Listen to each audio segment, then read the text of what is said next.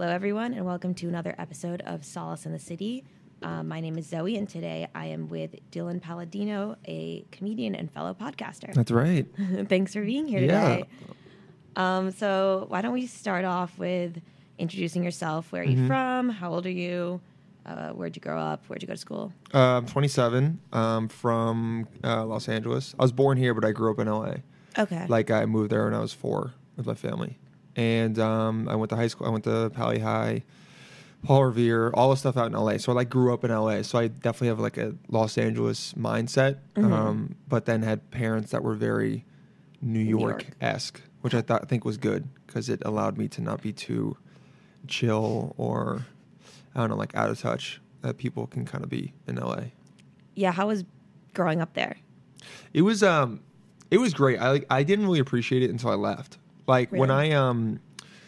when I went to college, I couldn't wait to get out. I was like, I'm sick. Like, LA is boring because it can be boring. It like didn't link up with my energy and what I wanted to be doing at that point. Like, I wanted more stuff to go on.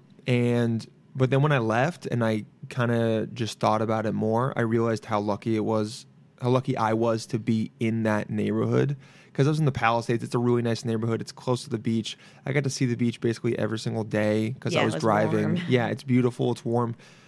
The seasons are like non-existent in the sense that it never gets under like 50 and would go up to 90. So it was always decently nice. Like, you always only needed a sweater. That was it. I never wore anything more than a sweater ever for like most of my life, which is great. And so I really appreciated it when I left. And I think back to it now, it's hard to be like, oh, I would want a different upbringing. I don't know anyone, unless like, you were fucking hit or something. But like, I think that it was great because it's also a very diverse city. And so all my friends were like from all over the place. That's awesome. And then do you think like you inherited the New York energy? Yeah, from my parents for sure. Yeah. And then that's why you wanted to get out.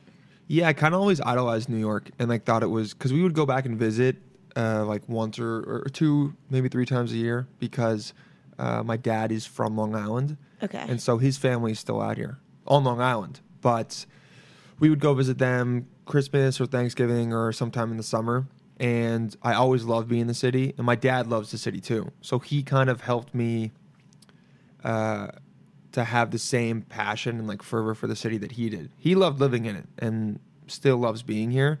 So I think when I saw him like it, I was like, oh, well, it is great. And then I would come and I connected with it and was like, yeah, this place is awesome. And my mom was from North Carolina. Oh, okay. But she also was obsessed with the city too. There were 2 people that were like, New York is great. So yeah. And then, so when did you decide to move here? when I went to school. Okay. I went to NYU. Oh, okay. So you're here for a while. Yeah, I went to NYU in 2010, and that was like what I wanted to do. I didn't even apply to any schools on the West Coast.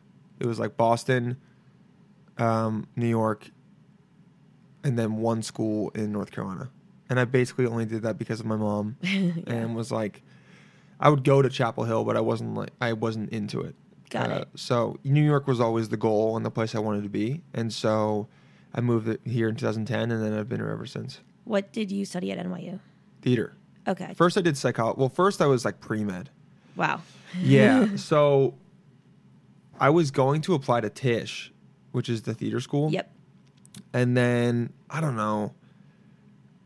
This part of my memory is kind of hazy with it. I don't remember exactly what happened, but for some reason I had a talk with my dad and we just decided to do regular.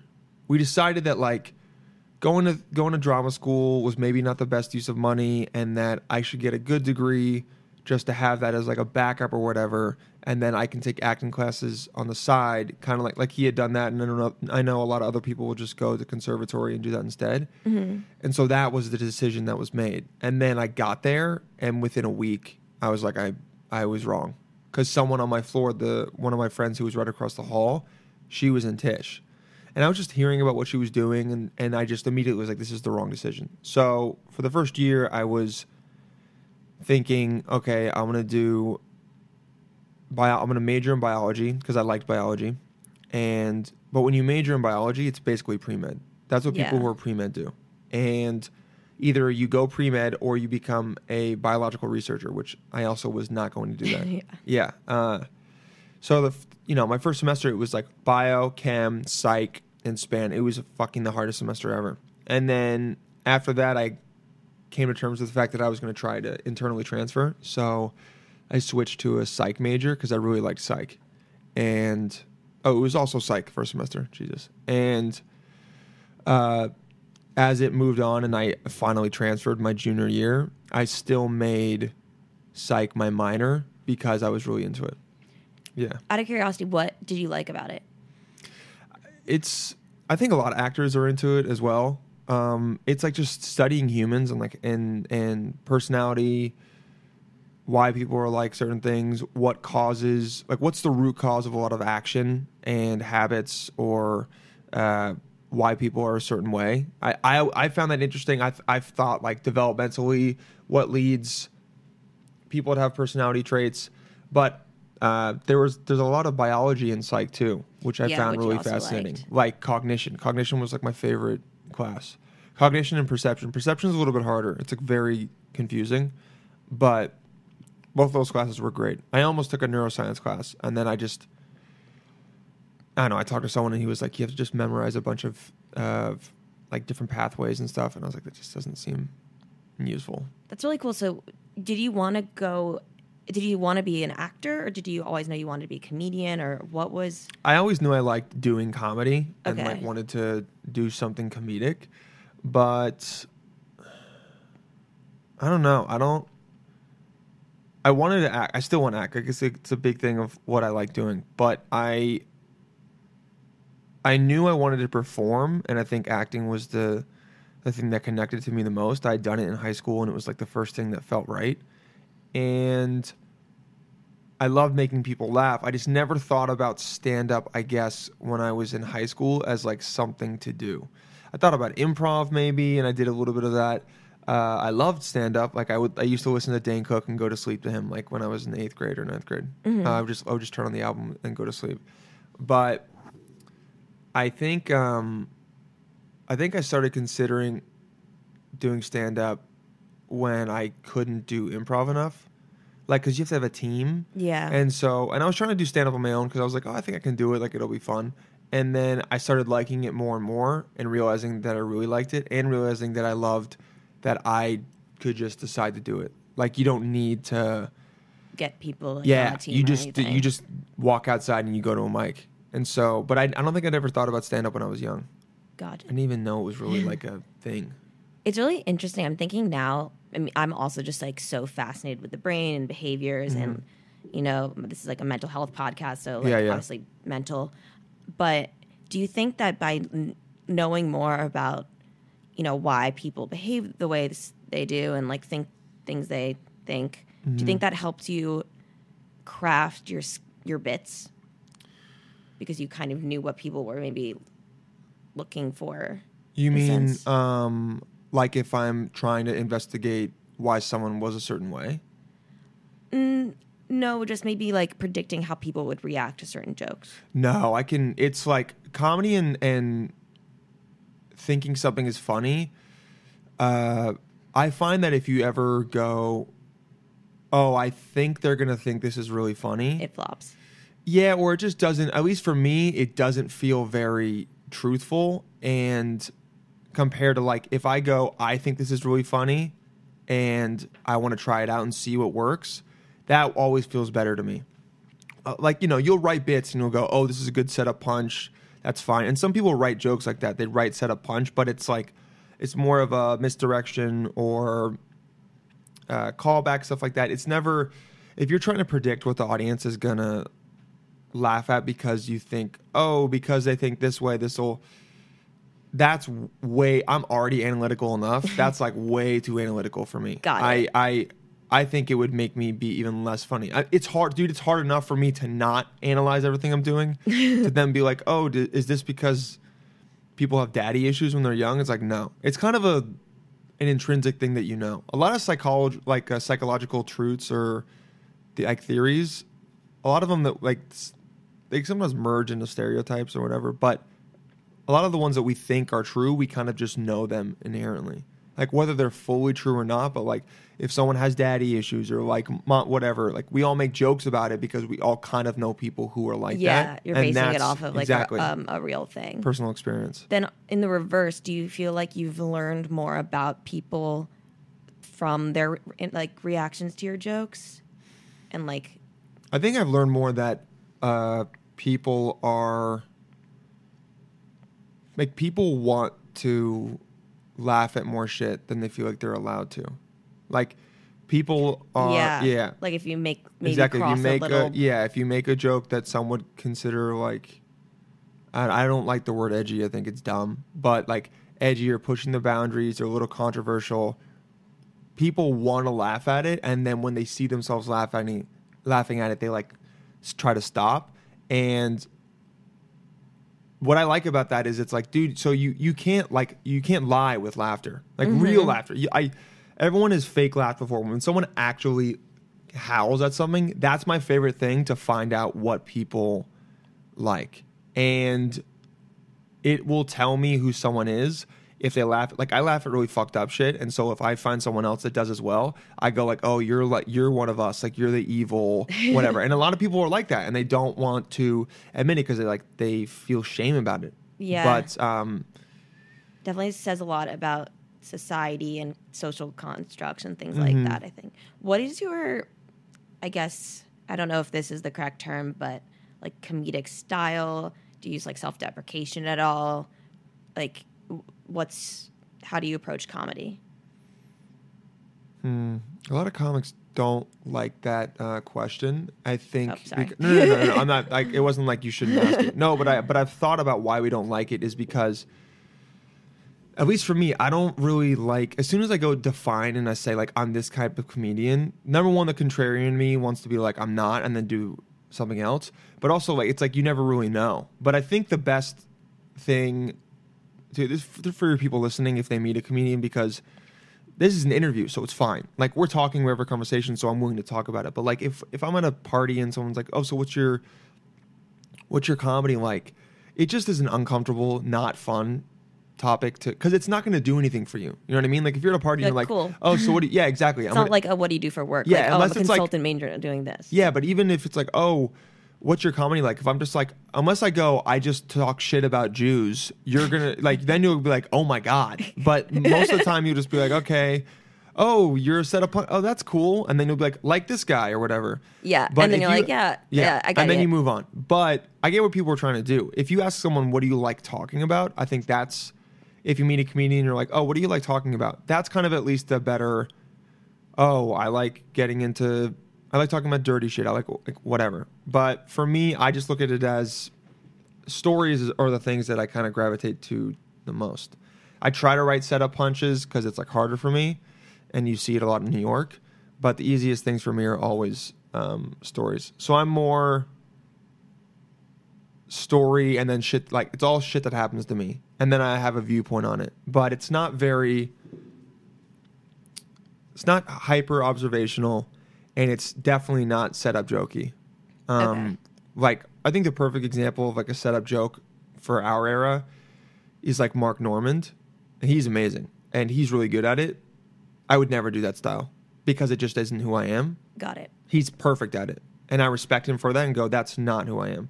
I'm more a style where, yeah, you're talking shit about what's happened to you or you're noticing something. I don't know. I don't want to compare. Like my favorite comedian is Tom Segura, and I love his style, and he's a lot of stories. But I don't even want to compare myself to him because he's just so much better than me. But he's the kind of way I would like to go where, I don't know. My favorite thing is when you leave a show and you kind of feel like you know that person and you're like kind of friends with them, and at least with him, it kind of feels like that. So you want people to take that away from your shows? Yeah, I want people to feel connected and like they had a good time. And jokes are great. I love jokes. A good joke is fucking amazing. But what's cool about stories is that you can tell them over and over again, and kind of like songs, they don't fully lose their power. After a while, you know, you can get bored of a song and you can get bored of a story, but there are those stories that we all have in family or with friends that every time we get together, it inevitably pops up. And everyone, even though most of them know it, they still want to hear it because it takes you there and it's fun. And if it's funny, it's great. And that connects you kind of. Yeah, it connects you because, I don't know, I have this viewpoint where I feel like human beings are all connected by stories. Like, we love stories. That's why TV and movies exist. Like, that's why we read books. It's why we tell everything. We tell ourselves stories every day. It's how we deal with what reality is because we're conscious of it and we're trying to be like, what's going on?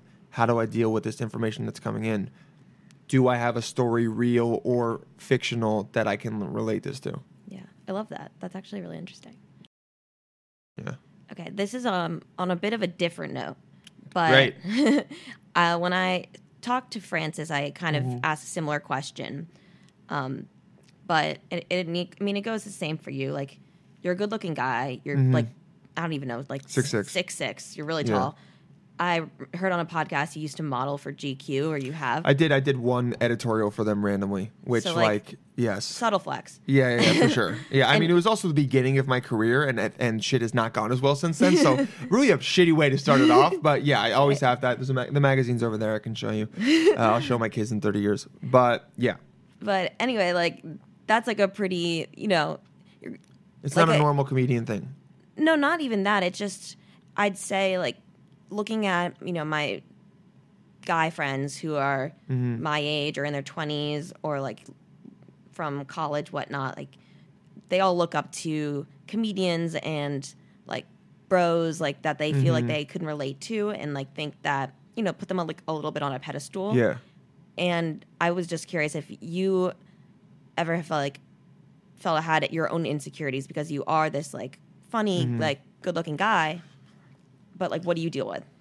I mean, I've always ran from my looks, like, because I've never really believed it, like, that I was attractive, ever. And people don't believe that, but it's like, I don't know what to fucking tell you, dude. That's how I feel.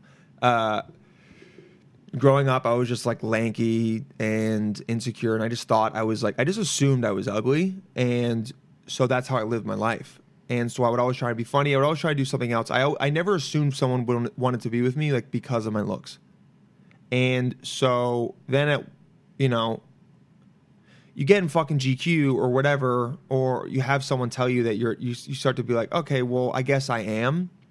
But I've never really come to terms with it. Like, even now, it's something that I accept and I like. It's like, oh, it's nice, but I've never focused on it. So that's a good thing, though, I wouldn't call it, I wouldn't call it an insecurity. You know what? I would. I think I'm insecure in the fact that I don't know how to feel attractive. Does that make sense? Is it like you don't know how to accept a compliment kind of thing? Or it's just like, some people, you see them and you're like, they're confident, they know they look good, they're okay with it, and they are owning it in like a respectable way. They're not being cocky, but they're being confident.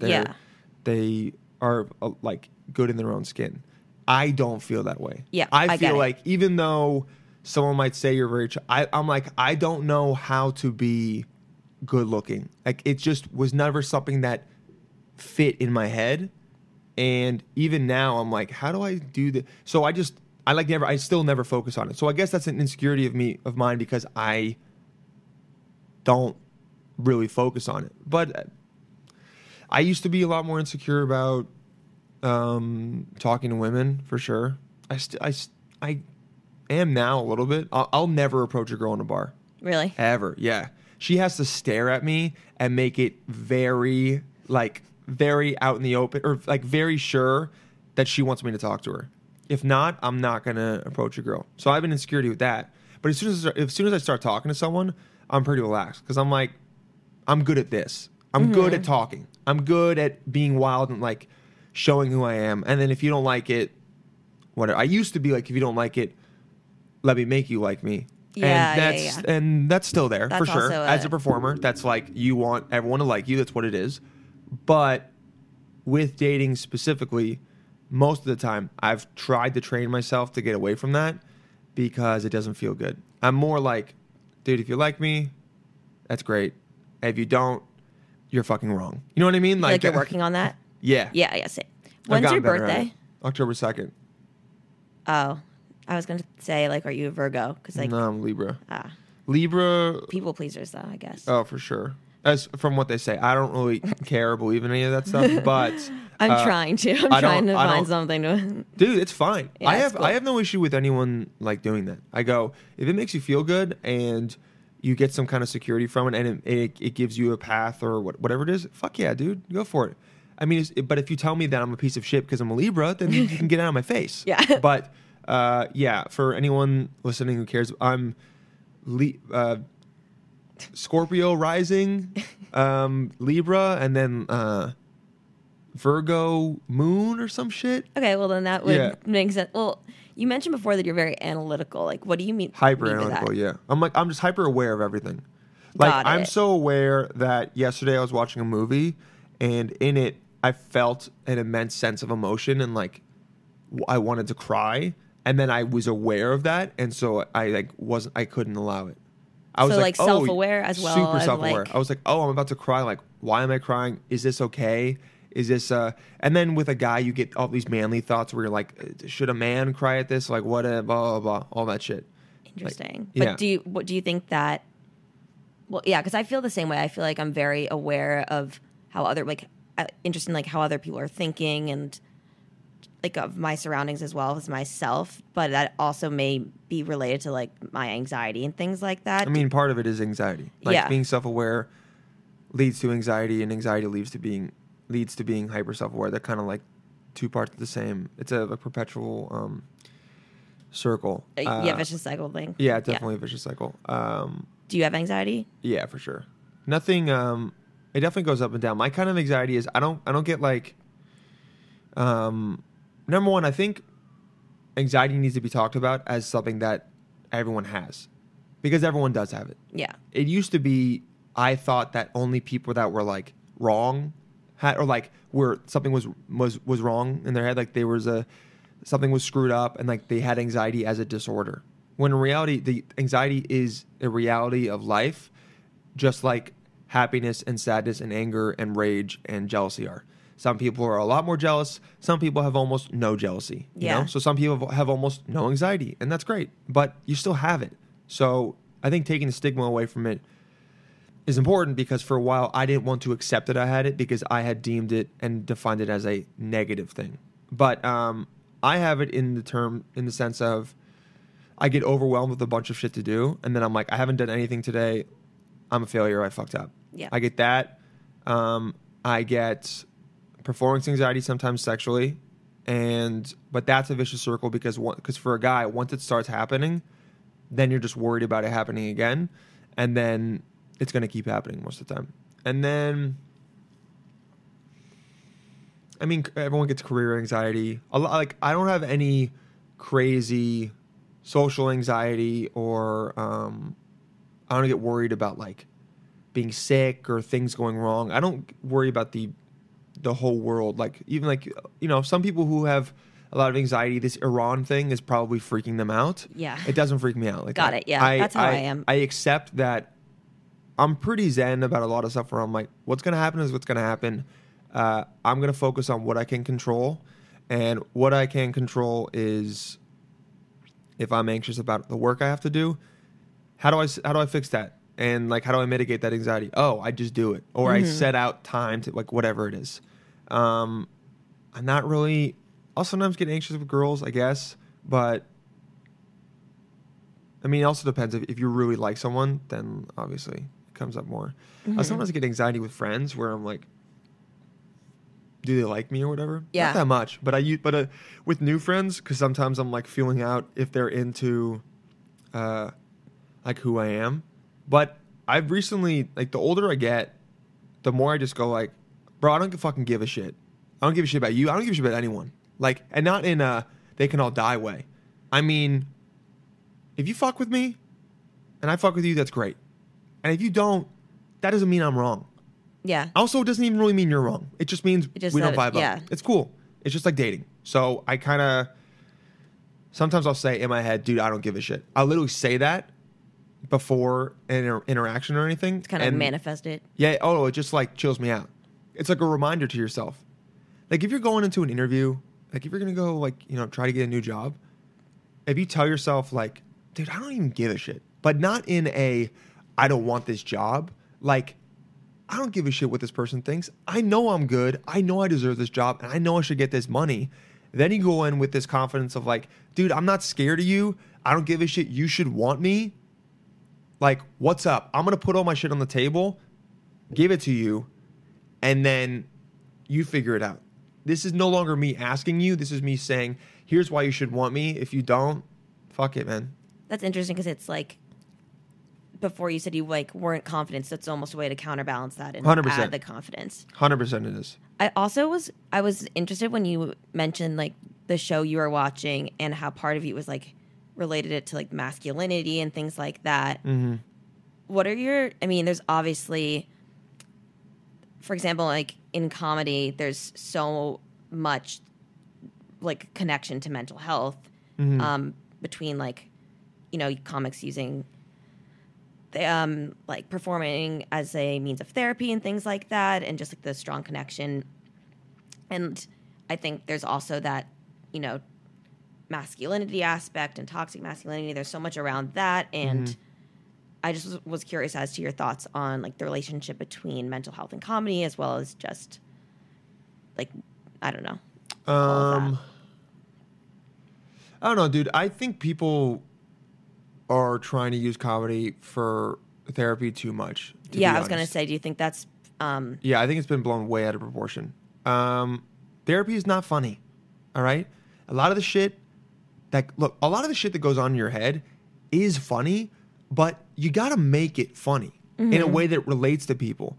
But a lot of people are just going up and they're using like some shitty thing that happened to them or like a trauma, and they're like, oh, I should like talk this out on stage and that makes it better. And dude, you know what? If you want to do that, that's fine, okay? That's totally okay. But I can say, I don't think it's that funny. I'm not saying I think it's wrong.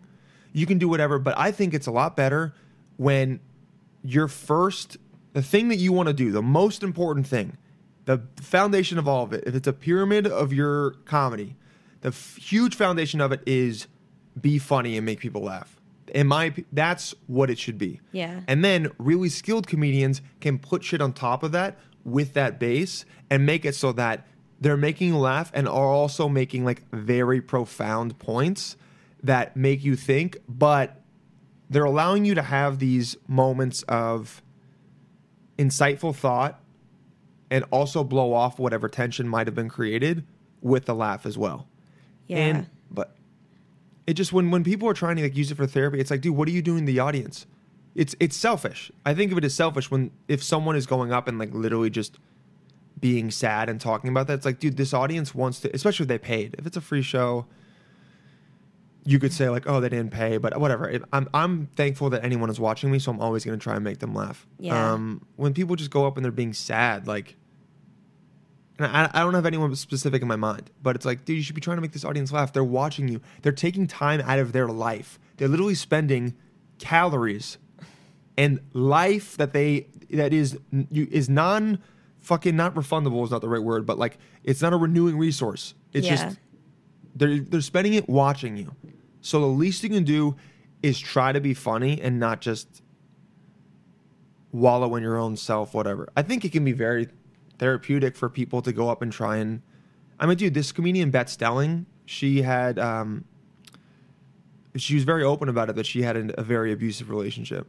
And she was on stage, and she was trying out these jokes and, like, getting them down about something with that past boyfriend.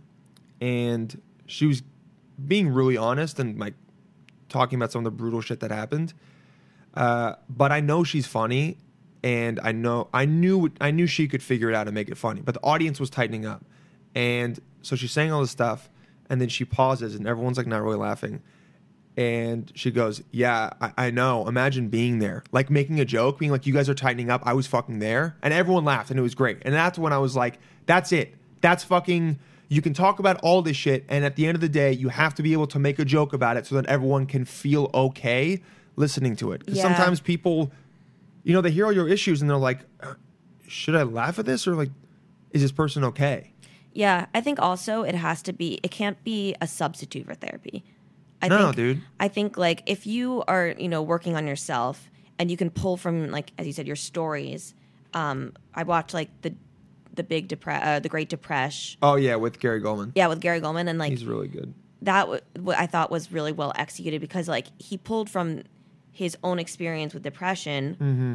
It was still funny, and it wasn't like, I don't know, it wasn't making light of something very serious, or like it was, but in a way that was well done, if that makes sense. Yes, like depression is a very serious thing, and he goes through insane depression, but he's also making fun of it because it's like, I don't know, when you make fun of things and laugh at them, to me it makes it feel like, oh, it's okay, like it's gonna be okay, even when you've been in the worst zone ever and you're super depressed. You probably hear Gary Goldman talk about it, and then you relate and are also like, yeah, no, it's gonna be okay. I remember he had this bit about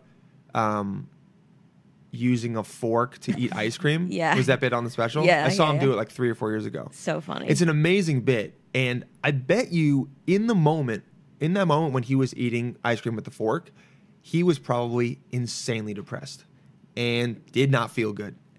And what's great about a comic's brain is that in that moment when he's so sad, he was able to take a step back and be like, dude, I'm eating ice cream with a fork. Like, how fucking sad am I? And to make that into a joke, it's this cathartic thing, not only for him, but for anyone else who has ever been there. Yeah, to be 100%. Like, depression's real. I've been there. It is also a funny thing to do. It's like funny how sad it is because we've all been there. Yeah, it's like a very good way to, I think, erase the stigma, because there is such a stigma. And it's like, I think what I've found, I mean, I'm in no way, shape, or form a comedian, but even just by opening up a little on Instagram, I feel like I've opened the door for people to come to me about their own, thoughts and things, which is, I mean, I feel so like happy about that, like that they feel the comfort to talk to, or they feel comfortable talking to me. But I think the same goes for, someone like Gary Goldman. I'm sure people have like reached out. Oh, for sure. Dude, everyone wants to, we're all fucking trapped in our own heads. And when you have the opportunity to talk, people also want to talk, because a lot of people don't feel the power to just talk about some shit. Some people have just never talked about any thoughts that they've had ever, and they just keep it all in, and then it just bottles up, and then, that's why people go to other shit. But if you can talk about it, to at least be like, hey, I kind of get it, or hear, dude, I love hearing people's crazy shit. Like, yeah, you have like we're all psychos. Dude, like the craziest thing that's happened to you, the crazy shit, just tell me, because I'm going to laugh at it, and that's great, and it's going to make you feel good to be like, I can't believe I just talked about that. It's like, yeah, dude, like none of us is perfect, and we all are fucking out of our minds and in our own minds, and all do weird, gross, hypocritical shit. So like the sooner that we can embrace that and honestly just not take things seriously, like anything, don't take it seriously. Even the most serious things, they can be serious, and then you got to make jokes. People that are in war, like that are seeing the most fucked up shit, are the people that usually laugh and fuck around the most.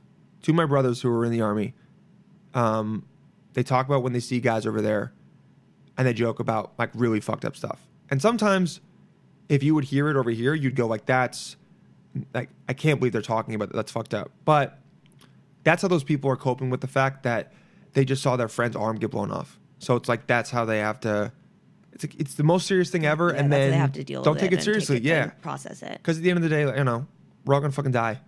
Is true. Is that what, because one of my questions I had was like, what advice would you give someone, especially a guy, because I think they're more prone to hold things in, and they are. No, they are. Not they are more, they 100% are. 100% are. We're trained to. I think it's also biological. I think it's just in our makeup and our genetic mindset that we don't go towards it as much as women do. Women are like much more empathetic. They're much more open with talking about their emotions, which is great. And also, like, if you guys weren't, then we would just be a bunch of animals, you know? I think guys have to learn. I think the first thing they have to do is tell themselves that it's okay to talk about like your emotions and your thoughts and your feelings, and it doesn't make you less of a man. I personally think it makes you more of a man. Yeah. Because it's a brave, vulnerable thing to do. Like, it takes strength to strength to save someone or pick up a weight or get in a fight. Yeah, that all takes strength. But it also takes strength to be like, here's my weakness, and I'm showing it to you, and I'm okay with that. Like, that takes strength. Because you're making yourself super vulnerable, and I think a really strong man is someone who's like, I'm confident enough that I can even show you my weak underbelly, and I'll still be okay.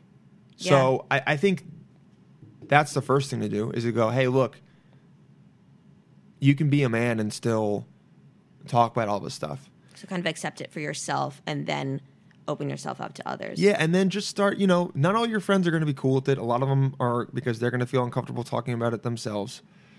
You'll feel a couple guys that you feel it out if there's a dude that you're like, oh, maybe I can be more open with this guy. But I also think the way dudes work, at least for me, is that a lot of times you like talk something and you'll like, maybe if you mention something more serious, they'll be like, well, dude, come on, I want to fucking talk about that. Or they'll throw it away. They'll dismiss it. Mm-hmm. And if it's someone who you're good friends with and a dude that you connect with, if you're honest with that guy and you're like, dude, listen, man, I actually need to talk about this.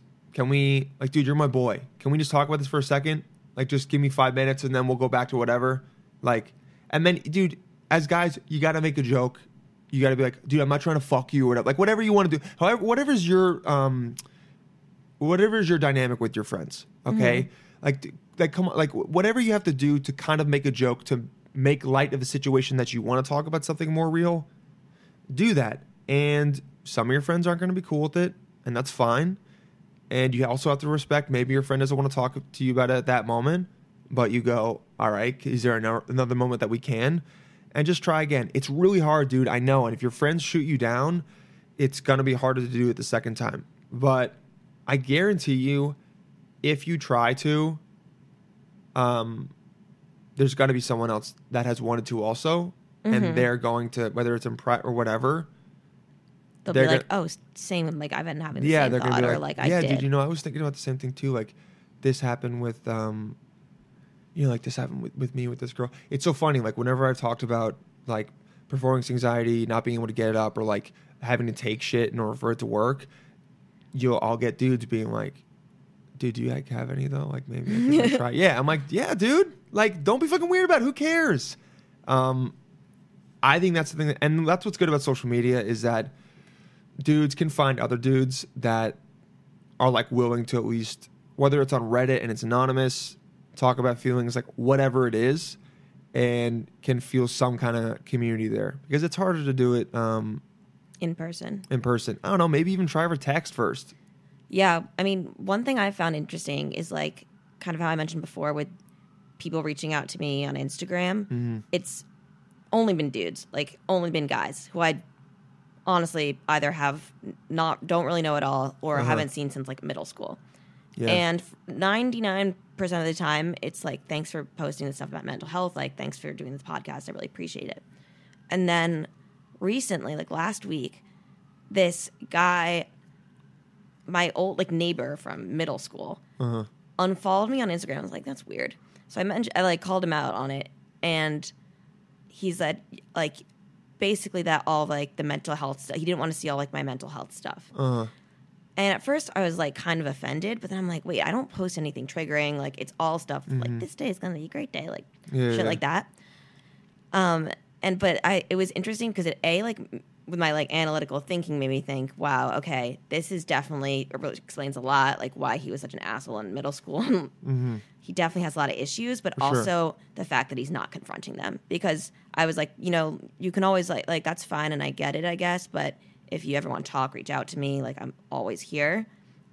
But I thought it was very interesting, the dynamic of how he was such a middle school bully to me. Yeah. And how he wanted to hide from his own insecurities. Yeah, he doesn't want to be confronted with it, and he doesn't want to be reminded that, like, maybe you should think about that. It's a lot easier to stay in the stasis that you've been in and not change, and not, dude, it's hard to confront all your flaws. It's, like, really fucking hard, but we need to. Yeah, I mean, you should, and it feels better when you do, and one of the best things about it is that it allows you to help other people, which is arguably one of the best feelings ever. When someone else goes through some shit and then you're like, yo, here's what I did. Here's what I've experienced. I understand you. This helped me. Try this out.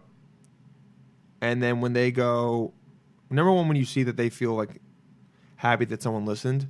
And number two, if they go, hey, man, I tried it and this actually helped, like, thank you. Then you go, oh, sweet. Like, that's great. That's and it's really rewarding. You're like, maybe, like, everything, like, maybe that was meant to happen. It's almost never about you. Like, with this guy and following you, dude, it's almost never about you. And especially as a guy, he just might not be mature enough to come up to terms with the fact that, like everyone has mental health. And yeah. And you know what? Some people don't want to see that shit all day. Maybe they're dealing with it so much that they're like, they don't want to be reminded that they should be working on it. And that's not your fault. Yeah. And that's not his. He's allowed to, whatever. However, people, if you're friends with someone and you don't like their posts, just mute them, okay? No one will know. That's what I was thinking. No one will know. And you, like, dude, there are so many people I follow that I mute. And it's not even because I don't like them. It's because I follow too many people and I only want to see a certain amount of shit on my feed, and that's it. I know. Okay? I thought about that too, and I was like, I'm just going to not cross that bridge. I don't want to waste too much of your time because I know that we're short, so I'm just going to ask you one last question, which is the name of the podcast. Yes. How do you find solace in the city? Meditating every day helps me a lot. I can't meditate. How do you meditate? Yeah, dude. I've been trying. I'm doing this 30-day challenge. Are you doing Headspace? Or no. Calm? It's like Vanessa Loader. Okay. I thought I couldn't do it either. Here's the thing: everyone can do it. And if you're saying no, you can't, you're fucking wrong. And I'm telling you, like, this person you just thought, you're fucking wrong. Me? Yeah, you. Everyone, wrong. Literally everyone. If you say I can't, you fucking can. Because number one, the first thing about meditation is that there's no right way to do it. Okay. Your brain is a machine. It's a computer that is consistently taking in information and spitting it out, and that's its job, and that's what it should do. So, when you sit down and you want to be aware of it, your mind just doesn't clear up and doesn't become a sky. You still see the thoughts, but like the biggest thing that helped me was the realization that it's this technique called noting, if you guys look it up. And it's when you see a thought and then... So, I'll give you an example. Like, I think in my head, I have a show in an hour. Like, let's say that thought just pops into my head. Instead of reacting to it, getting anxious, thinking about everything I have to do, all I do is I go, oh, that was a thought. And then I go, did it make me feel anything? And then I go, oh, it made me feel anxious. And then I let it go away. And you get better at that. Meditation is literally just sitting down for 10 minutes, noticing your surroundings, noticing all your senses, and then if you just focus on your breath, and just count 1 breath in, 1 breath out, and then you count again and again, you're going to start to feel more calm, your heartbeat's going to lower, you're going to chill out, and then every time that you have a thought, because they will come up all the time, you just go, oh, that was a thought, and then you come back to your breath. And even if it happens 1,000 times, you in your head might be like, I'm not doing it right. You are, though. Because what you're doing is training your brain, training your consciousness to see your mind and not be in your mind. Like, if you think of your mind as a stream of water and all the thoughts are like logs, whatever, they're just the water and there's just all in there, you should think of yourself as someone that's sitting in the river. And most of the time we're in the river and all the thoughts are hitting us and then we're reacting to them and sometimes we're grabbing onto them. We're going down the river. We're letting them take us down it. But instead, whenever I sit down and I start meditating, I close my eyes and I imagine that I stand out of the river and I walk up onto a hill and then I watch the river. So then you're watching your thoughts go by. And then I'm breathing I think a thought and I go, that's a thought. Back to the breath. No judgment. No, I'm failing at this, because you're not. Dude, there's been times I've meditated. I'm not kidding. The entire time I was thinking, going down different rabbit holes. And I finished and I was frustrated and I was like, damn, that wasn't as good of a session. But the thing is, you can't like beat yourself up about it. Yeah, but the thing is, like, it was, because my brain needed to do all that, and I was trying my hardest to come back to the breath. And throughout the day, even if it's just 5% more, I'll be 5% better at trying to be more present and going, oh, that was the thought. Let me come back to talking to Zoe. Instead of like, we're having a conversation and then something happens and then I get distracted. Instead of that taking 10 seconds and then for me to come back to you, it takes 1 second and I go, oh, wait a second. I'm thinking about my show. Let me talk to Zoe then. And that's what keeps you more active. If you think you can't do it, you got to tell yourself that you're wrong. Okay. Headspace helped me the most. And they have like 10, I think they have like 10 guided sessions that you can get for free. And then, they all charge you because everything is charged and subscription and everything. Yeah. Headspace is great. A lot of people like Calm too. They're both supposed to be good. But there's also a bunch on YouTube that are probably free. Yeah. But you can do it. I'm telling you, if my dumb ass can do it, any of you guys can do it. I'll definitely and it's helpful. Doing it in the morning is super helpful. Like, wake up, have coffee, and I just go, I have to do this for 10 minutes. I have to. I don't some days I fuck up, but when I do, I always feel better. I did it today and I was like, dude, thank God. Good to know. I'm going to work on it. Yeah. Okay. Well, thank you so much for taking the time, and sorry for being all over the place. No worries, dude. This was great. Where can everyone follow you, listen to your podcast, plug all of your stuff? You follow me online, Dylan, DYLAN Palladino, PALLADINO. Podcast is We're All Psychos with Dylan Palladino. That's where you find me. Dude, honestly, if you go to my Instagram, all my shit's there. And I don't know if anyone here is on TikTok, but, you can follow me on TikTok. The shit I post is whatever, but I'm trying to get more followers on that because that's where the new kids are. And those kids are eventually going to start making money, and then I want them to use their money on me. I'll put you in touch with a girl I interviewed yesterday, my friend. She's like 36,000 followers. Oh, really? On TikTok. Oh, nice. How did she get? Did she like post one video? She just posts crazy shit. Her one, it's called Lexapro Lesbian. Oh, nice. So she's lesbian? Hers. Got it. Cool. Yeah. All right, I'll check her out. It's very funny. Lexapro Lesbian. Got it. Okay. Nice. Fantastic. Thank you so much. Yeah, thank you. Okay, bye, guys. All right.